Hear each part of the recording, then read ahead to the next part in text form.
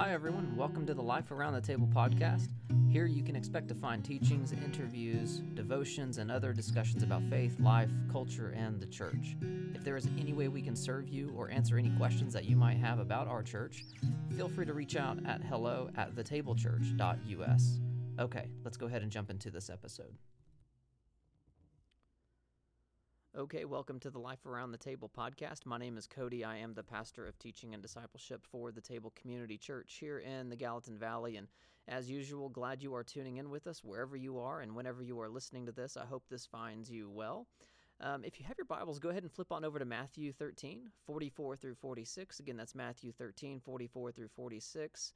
And as you are making your way there, we are, as a church, walking through a few of the parables that illustrate for us the nature of the kingdom of God and its implications for our lives here and now.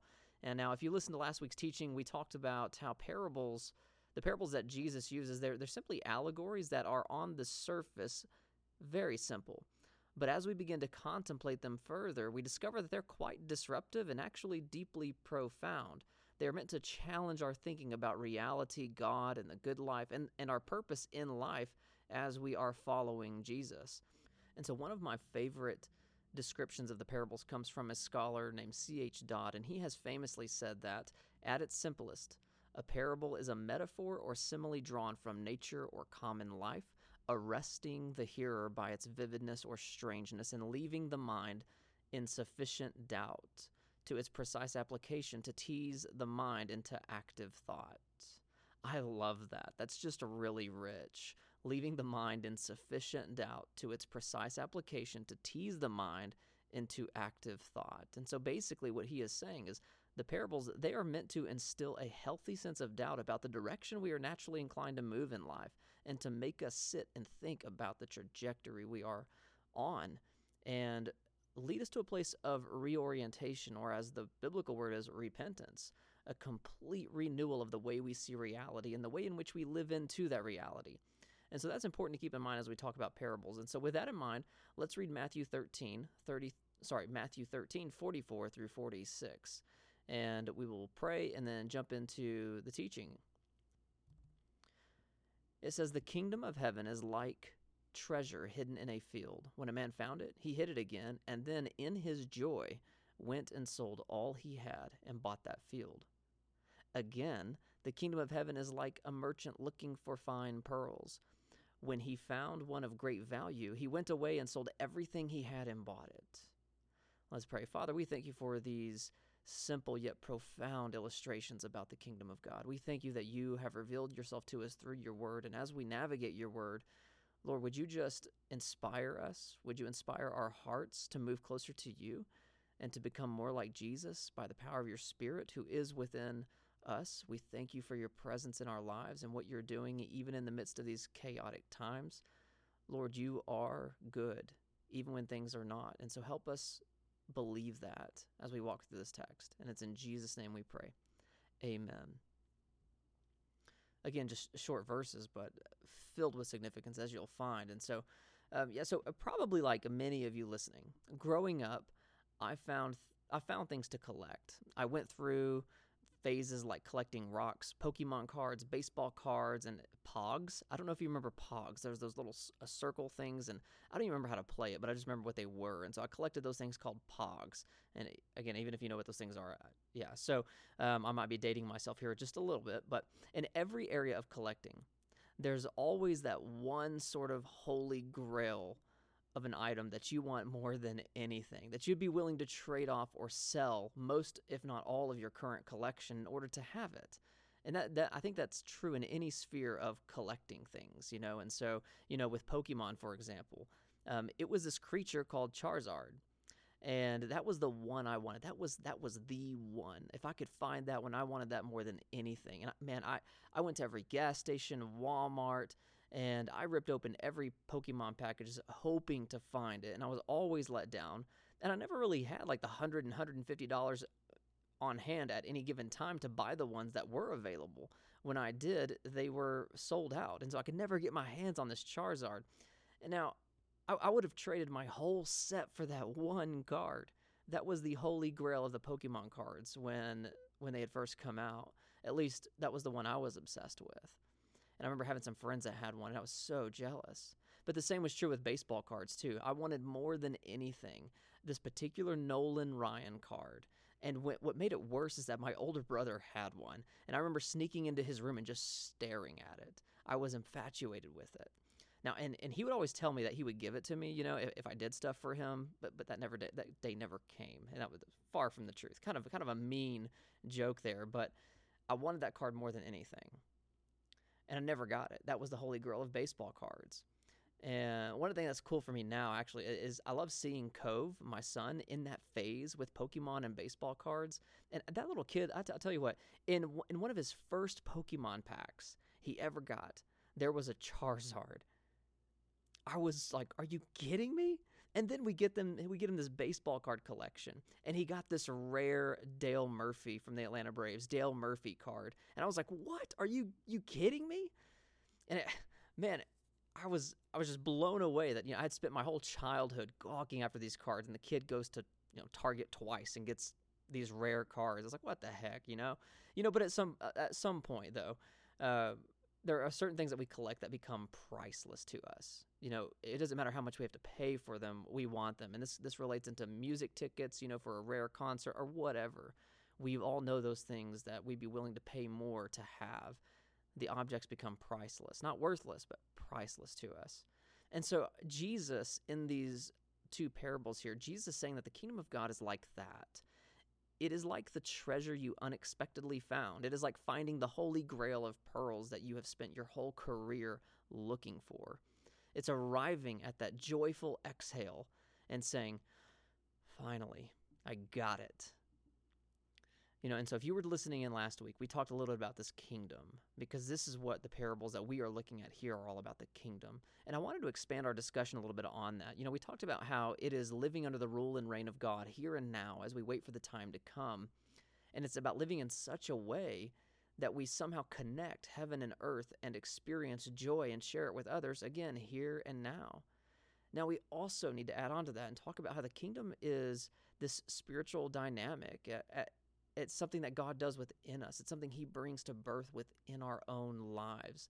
And for example, in John 3:3-5, Jesus is telling Nicodemus, he says, very truly, I tell you, no one can even see the kingdom of God unless they are born again. No one can enter the kingdom of God unless they are born of water and the Spirit.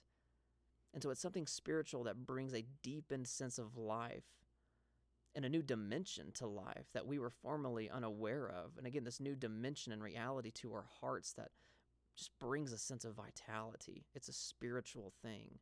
It always can't be explained in physical ways. But the kingdom is also physical. We find the physical manifestations and outworkings of the kingdom all throughout the New Testament. In verses like Matthew 10, verses 7-8, Jesus says this, as you go, proclaim this message. The kingdom of heaven has come near. Heal the sick and raise the dead. Cleanse those who have leprosy. Drive out demons. Freely you have received. Freely give. And in another passage in Luke, Jesus tells us, the Spirit of the Lord is upon me, and because he has anointed me to proclaim the good news to the poor, he has sent me to proclaim freedom for the prisoners and recovery of the sight to the blind and set the oppressed free, to proclaim the year of the Lord's favor. And so these are the horizontal outworkings of the kingdom of God. And so the kingdom of God looks like seeking the well-being of those around us through prayer, and then through prayer, seeing God's hand move in things like miracles. We as a church at the table, we believe God still does that through his people today. And so we still petition and pray for those who are sick. But yeah, through prayer, through social action, and sharing our lives as an embodiment of the good news. These are the ways in which the kingdom can be seen here and now.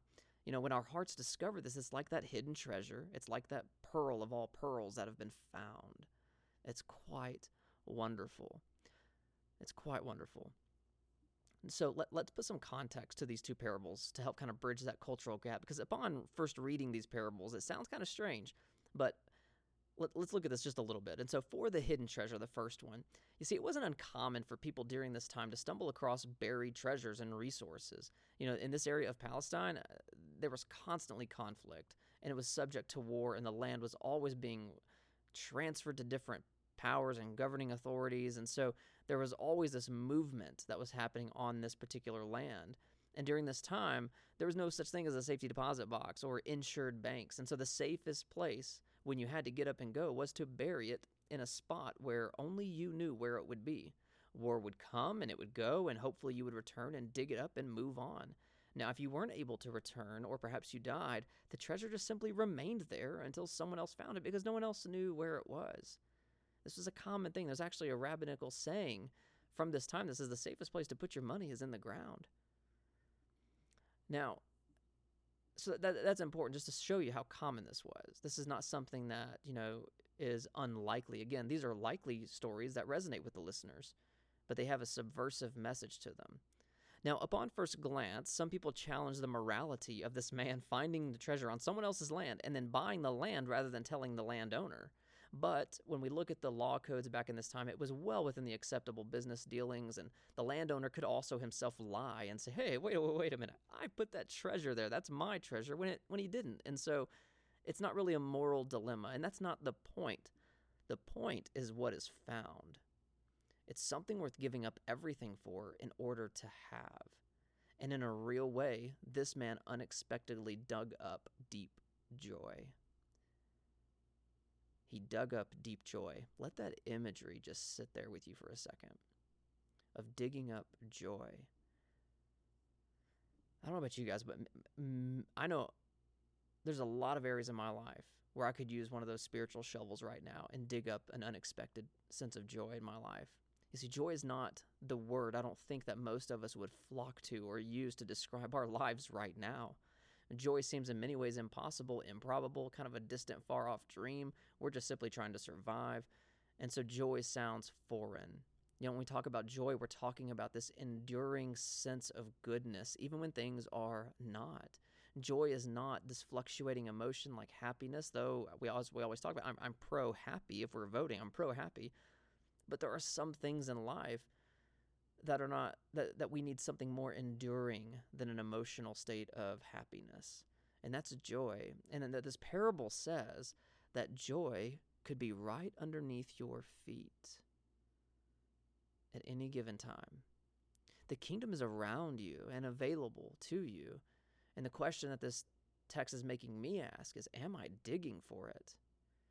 You see, scholars believe that Jesus uses this idea of contrast to drive home points about certain elements of equality that's found in the kingdom of God. He uses parables of men and women, of rich and poor, and the contrast here, I think, could be important if it's true. And so what you find here is this man, that scholars believe that this man is poor since he had to sell everything to get this greater prize, this joy. He was joyful, and he was willing to release everything for it. But in order to get the field, he had to get rid of everything. He had to. Now, they say the other man was a merchant and was likely wealthy and chose to sell everything. He chose it. He didn't have to. He chose to. And so there's a difference here, but nonetheless, joy is available to both. And that's good news for those of us in places of distress and for those of us who are in places of not so much distress. There's a diversity that exists within this parable where whether you're poor or rich, down or up, whatever the case, joy is available. Because I know a lot of people who are feeling good in life, but they're not experiencing joy. They may be having situational happiness, but they're not having joy. And so it's important for both groups of people to ask, do I have an enduring sense of goodness and contentment and satisfaction in God? I think that's what's going on here. And so that's the man with the hidden treasure. Now with the traveling merchant, he did not, like the former parable, he did not simply stumble upon it, or it didn't seem to be. He didn't stumble upon the treasure. He was actively seeking one. He was actively seeking a pearl. It seems to be the case. This has been the entirety of his career. You see, pearls still, much like today, were some of the most valuable possessions. And if this guy is a merchant of pearls, then he knows what the seller may not know, the true value of this pearl. And so he finally finds the one that he has been looking for.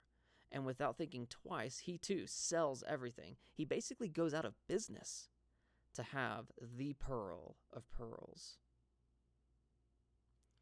I know of this guy.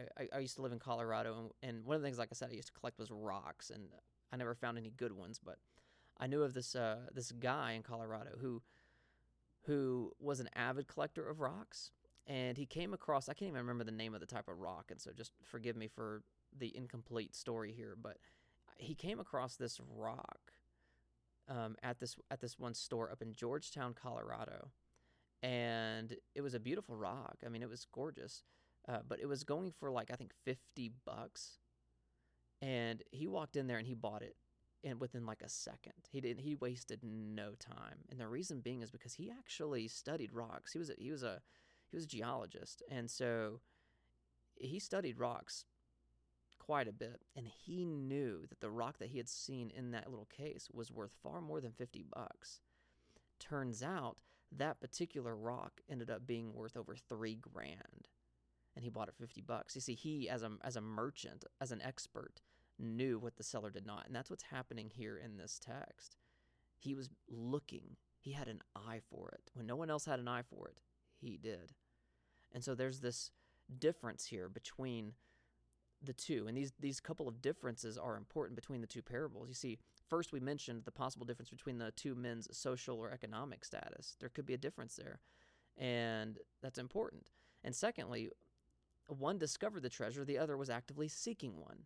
There's a little bit of a difference. Again, this represents the diversity of the kingdom and how we all arrive in the same kingdom exclusively through Jesus, but we may arrive there in different ways. Now, let me be clear. I am not saying that all roads lead to the same place like we so often hear in contemporary culture. That's not what I'm saying. What I'm saying is that the kingdom is available wherever you are if you receive Jesus and if you are looking for him. Or if you happen to stumble upon the kingdom of God through life circumstance and situations, recognizing it for what it is. That's the two things that are happening here. So that's the diversity of how God brings us into the kingdom. Again, not that all roads lead to the same place, but that the kingdom is available wherever you are if we will receive Jesus. You know, some find the kingdom in a church. Some find the kingdom in a prison cell. Some find the kingdom on mission trips thousands of miles away, and some find the kingdom on their living room floor crying out to God in a moment of deep despair. The point that these parables bring together is unified statements that the most valuable possession we have is a place in the kingdom, because from it and in it, our longing for value and joy is fulfilled. Additionally, these parables bring to the surface a hard truth, that entrance into the kingdom is free, grace is free, salvation is free, but a life oriented around the kingdom might cost us earthly citizenship. It does cost us earthly citizenship. And so these 2 points of the value and joy of the kingdom, but also the cost of discipleship, are pervasive in these 2 short, seemingly insignificant parables. Now, that's how we are to understand these simple yet profound statements here. The point is that the kingdom is hidden, but for the purposes of being found, and it may be found in a variety of ways, but the kingdom is available to us wherever we are, that joy, life, and sense of value. And so, what are we to do with this parable? How does this parable challenge us to respond? I think a few things are important here. First, we need to acknowledge that we are all searching for value and meaning and deep joy. We have to acknowledge that. We are all digging in the field looking for something that we don't have, this enduring sense of goodness and joy and hope and vitality. Now, there's been quite a bit of research done that has led sociologists and psychologists alike to describe our current culture as one in a crisis of meaninglessness. That's the way they describe it, a crisis of meaninglessness, which has affected depression, relational life, suicide rates, and anxiety. And the studies show that even those who don't believe that life has meaning are still just as likely as religious people to ascribe meaning to their lives nonetheless. And so saying life is meaningless is not really something that people buy in practice, even if they do in theory. And we know that having meaning increases health and helps those who have been hurt recover quickly. You know, we're wired for meaningfulness, but despite the research, we are in a crisis of meaninglessness, of a sense where we don't feel valued or we don't have, is there value to this life? One well-known professor of psychology and psychological science, his name's Clay Routledge, he writes in his book Supernatural, he says this, he says, finding meaning is not a luxury, it's a necessity. Meaning does not erase the pain, but it helps keep those grieving from loss mentally healthy. In fact, there is now sizable scientific literature on the importance of meaning for general psychological health as well as coping with trauma and loss. Clay goes on to say that value is a necessity to our thriving as humans. Now, these studies were done prior to COVID-19, so I can only imagine what the crisis looks like now. But the problem is we often sacrifice so much seeking joy and happiness in life. But if you look at this parable closely, something happens that's a little bit backwards. You see, the sacrifice, the giving up of a way of life comes after the experience of deep value and joy, not before. You see, when we experience the joy of Jesus, we realize what matters most, and our search for value and joy becomes filled in Christ. And so we need to acknowledge that we often look for it in the wrong places, the things that we need, the value and joy that our hearts crave. And so we end up breaking our backs and sacrificing families, sacrificing wholeness and healthiness, seeking these things. But again, this text says the sacrifice, the giving up of one's way of life happens after you discover joy. So joy first. Isn't that remarkable? That God wants to give us joy, and that joy inspires us to surrender our lives to Him. And that moves us to the second thing that we can do with this text. I think secondly, we need to dig for our true joy and value. You see, the parable is frustrating and freeing, as we talked about last week, because it is telling us that the deep joy we crave is only fully realized in the kingdom. This is frustrating because we live in America where our founding documents elevate the individual pursuit of happiness. Yet every bit of research, again, being done indicates that the only thing increasing right now is Americans' lack of happiness. The Americans' lack of happiness. Each year, the World Happiness Report is released, and it's a survey based on global research considering a ton of different research outlets, and it weighs several factors from socioeconomic, political, to more recently the digital world and happiness, which is interesting. Well, in 2019, they showed how happiness in America is strange because even when things seem to be going well or improving, mental health and happiness are not. The World Report on Happiness stated this in 2019. It said, the decline in happiness and mental health seems to be paradoxical. By most accounts, Americans should be happier now than ever. The violent crime rate is low, as is the unemployment rate. Income per capita has steadily grown over the last few decades. This is the Easterlin paradox. As the standard of living improves, so should happiness, but it has not. They're showing that Americans are more unhappy now than they've ever been. And again, this is before COVID-19. I don't even want to see the 2020 report. So before the pandemic, we had a deeper pandemic of a lack of satisfaction in life.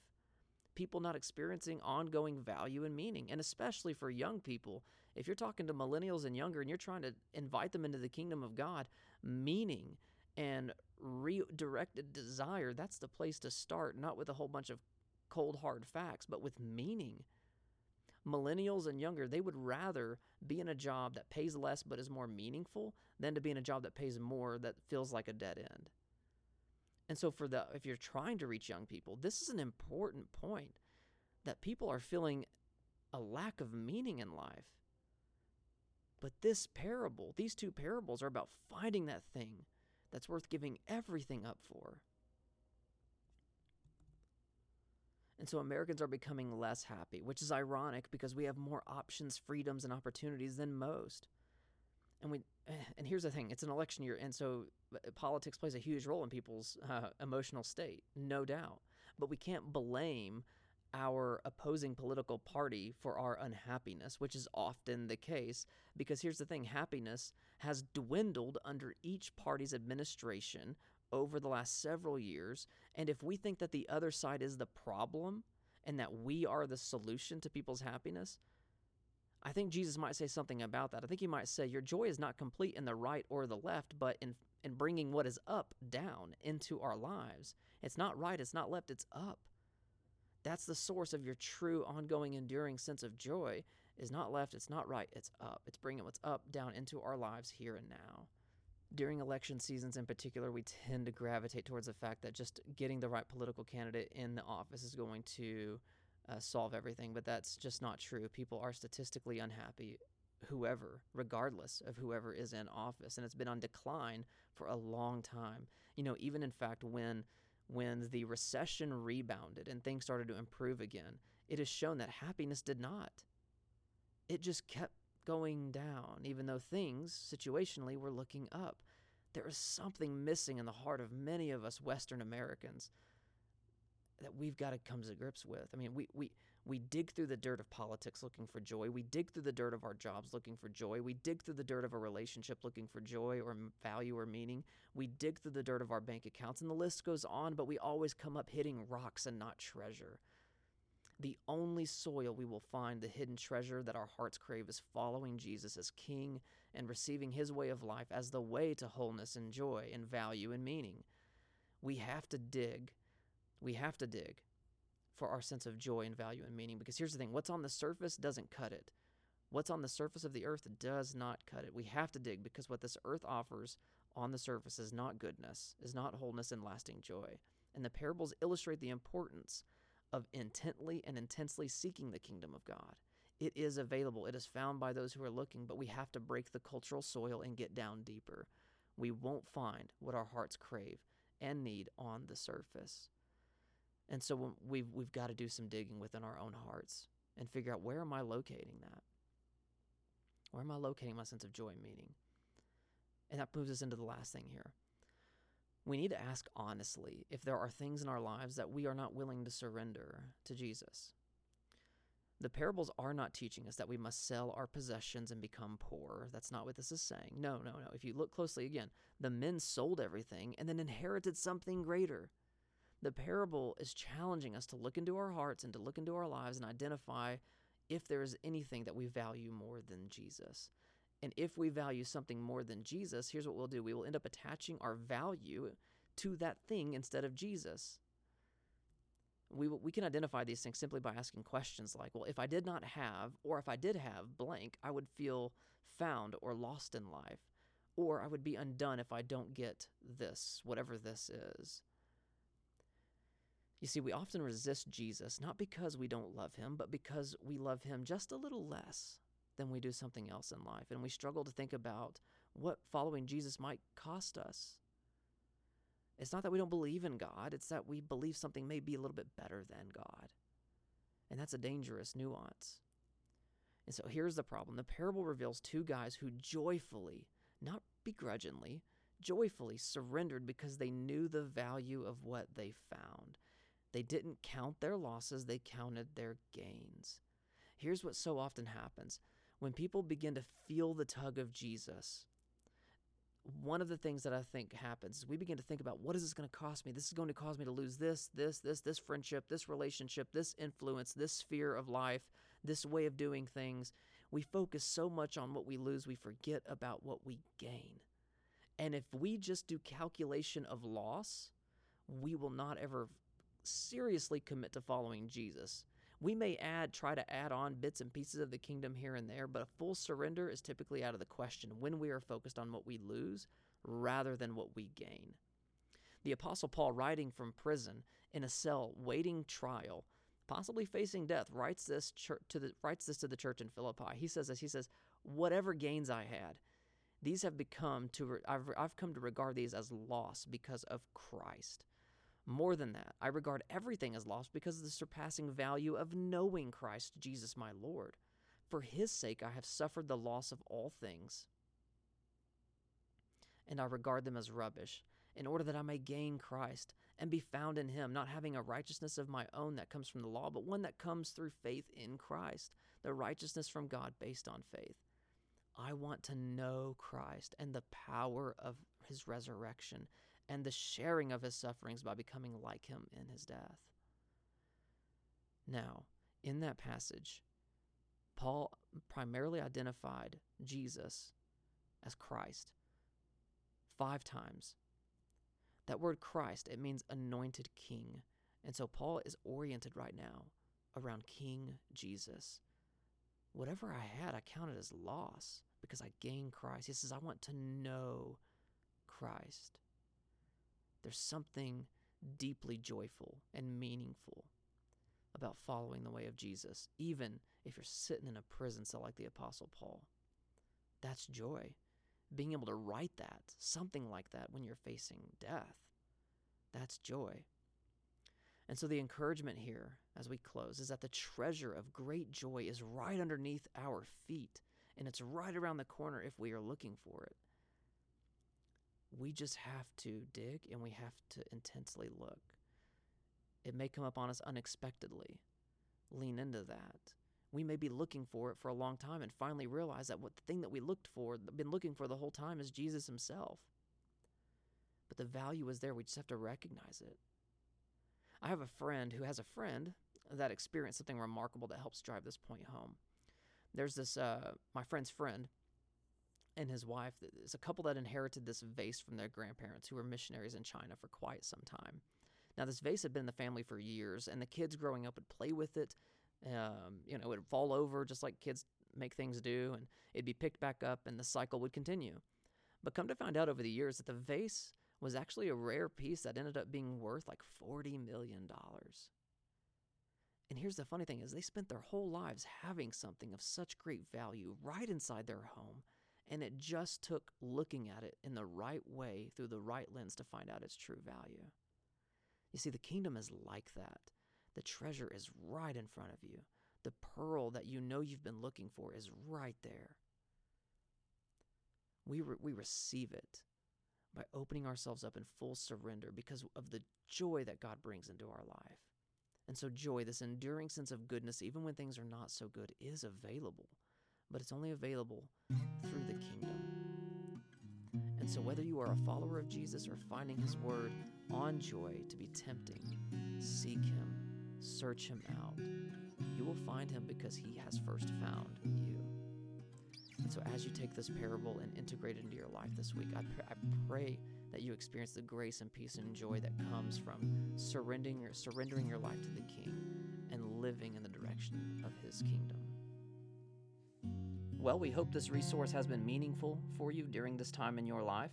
If you have any questions, needs, or want to share about what God is up to in your life with us, we would love to hear from you. You can email us at hello@thetablechurch.us. Again, that is hello@thetablechurch.us. Also, feel free to share, review, and rate this podcast, and be sure to subscribe with us on iTunes to keep up. We look forward to connecting with you.